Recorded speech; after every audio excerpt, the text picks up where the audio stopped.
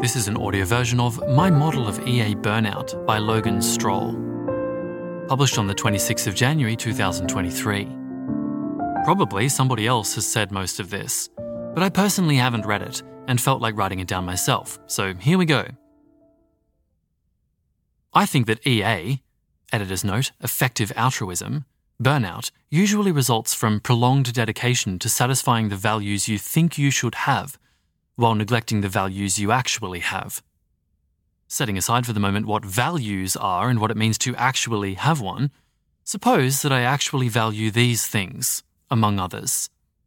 Here's a list of true values: abundance, power, novelty, social harmony, beauty, growth, comfort, the well-being of others, excitement, personal longevity, accuracy. That's the end of that list. One day I learn about global catastrophic risk, in quotes. Perhaps we'll all die in a nuclear war or AI apocalypse or a bioengineered global pandemic. And perhaps one of these things will happen quite soon.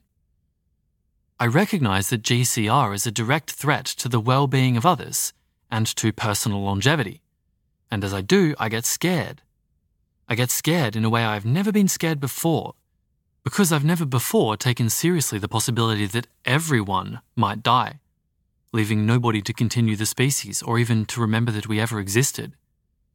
And because this new perspective on the future of humanity has caused my own personal mortality to hit me harder than the lingering perspective of my Christian upbringing ever allowed. For the first time in my life, I'm really aware that I, and everyone I will ever care about, may die. My fear has me very focused on just two of my values: the well-being of others and personal longevity. But as I read, think, and process, I realize that pretty much regardless of what my other values might be, they cannot possibly be satisfied if the entire species, or the planet, or the light cone, is destroyed. This is, of course, a version of EA that's especially focused on the far future, but I think it's common for a very similar thing to happen when someone transitions from soup kitchens to global poverty and animal welfare. There's an exponential increase in stakes, accompanied by a corresponding increase in the fear of lost value. So I think that a new life strategy is called for. Over time, under the influence of my accuracy value as well as my social harmony value, since I'm now surrounded by people who are thinking about this stuff, I come to believe that I should value the following. Here's a list of should values: impact, calibration, openness, collaboration, empiricism, the well-being of others, and personal longevity. That's the end of the list. The values on this new list with an asterisk beside them, audio note, that's impact, openness, collaboration, and empiricism, have a correlate on the original list. Impact correlates with power, collaboration correlates with social harmony, empiricism correlates with accuracy. But these new values are routed through the new strategy and are not necessarily plugged into their correlates from the first list. Over a couple of years, I changed my career, my friend group, and my hobbies to reflect my new values. I spend as little time as possible on things that don't matter, because now I care about impact, and designing computer games has very little impact, since it takes a lot of time and definitely doesn't save the world, even though it's pretty good on novelty, beauty, growth, and excitement. Here's a new section. Okay, so let's talk now about what values, in quotes, are. I think that in humans at least, values are drives to action. They are things that motivate a person to choose one possible action over another. If I value loyalty over honesty, I'll readily lie to help my friend save face.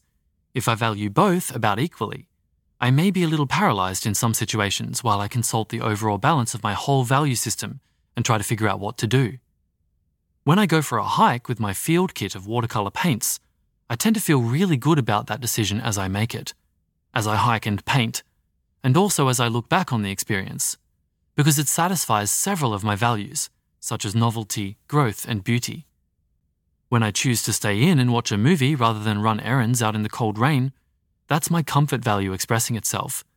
Values are the engines of motivation. It is one thing to recognize that a version of you who strategically prioritizes collaboration will be more effective at accomplishing goals that you really do care about, but it's another to incorrectly believe that collaboration directly motivates your actions. Here's a new section. Perhaps collaboration really is one of your true values. Indeed, perhaps your true values just happen to exactly match the central set of EA values, and that is why you are an EA.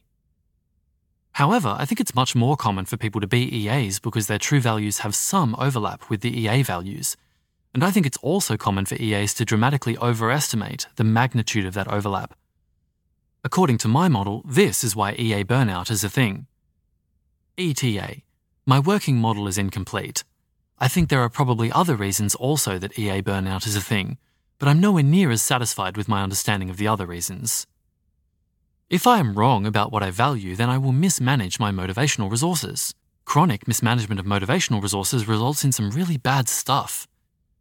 Recall that in my hypothetical, I've oriented my whole life around the should values for my long-termist EA strategy, and I've done so by fiat, in a way that does not converse much with the values that drove me before. My career, my social connections, and my daily habits and routines all aim to satisfy my should values while neglecting my true values. As a result, my engines of motivation are hardly ever receiving any fuel. Gradually, I find myself less and less able to take any actions whatsoever. Not at work, not with friends, not even when I'm by myself and could theoretically do anything I want. I can't even think about my work without panicking. I'm just so exhausted all of the time. Even when apparently excellent opportunities are right in front of me, I just cannot bring myself to care. And here's another section. I think there are ways to prioritize world-saving or EA-type strategies without deceiving ourselves about what motivates us. I think it is possible to put skill points into calibration, for example, even when you're not directly motivated by a drive to be well-calibrated. It is often possible to choose a job that satisfies your true values while also accomplishing instrumental goals. In fact, I think it's crucial that many of us do this kind of thing a bunch of the time. I also think it is devastatingly dangerous for most of us to be incorrect about what really drives us to act. It is probably possible to recover even from severe cases of EA burnout. I think I've done a decent job of it myself, though there's certainly room for improvement. But it takes years. Perhaps several of them, perhaps a whole decade. And that is time I'm not at all confident our species has. I'm a bit wary of telling EAs what I think they should do. It seems to me that as a movement, EAs are awfully tangled up about shoulds, especially when it comes to the thoughts of other EAs. Still, it seems awfully important to me that EAs put fuel into their gas tanks, or electricity into their batteries if you prefer, rather than dumping that fuel onto the pavement where fictional cars sit in their imaginations. And not just a little bit of fuel, not just when you're too exhausted to go on without a little hit. I think that no matter what you hope to accomplish, it is wise to act from your true values all of the time, to recognize instrumental principles as instrumental, and to coordinate with allies without allowing them to overwrite your self-concept. My advice to my past self would be, first, know who you are.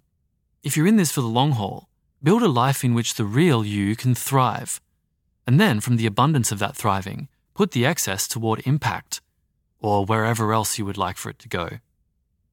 Maybe you think that you lack the time to read fiction, or to go rock climbing, or to spend the whole weekend playing board games with friends. I think that you may lack the time not to. This was an audio version of My Model of EA Burnout by Logan Strohl, published on the 26th of January 2023. This narration was by Perrin Walker and produced by Type 3 Audio.